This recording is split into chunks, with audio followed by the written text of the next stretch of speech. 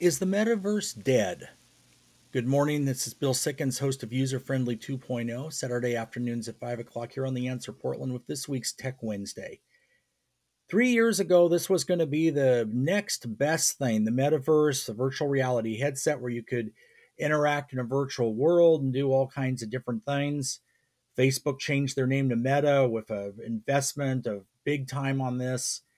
And now it's looking like they are calling the death toll. This is something that seems to have been a fad that has never really taken off, even though a lot of money has been put behind it. And business is now moving away from this technology. The virtual reality headset still exists. There's some great games and some other things that you can do with them, and they do have their place. But the metaverse itself, all of us being in this alternate universe, seems like it's something that's not going to take off.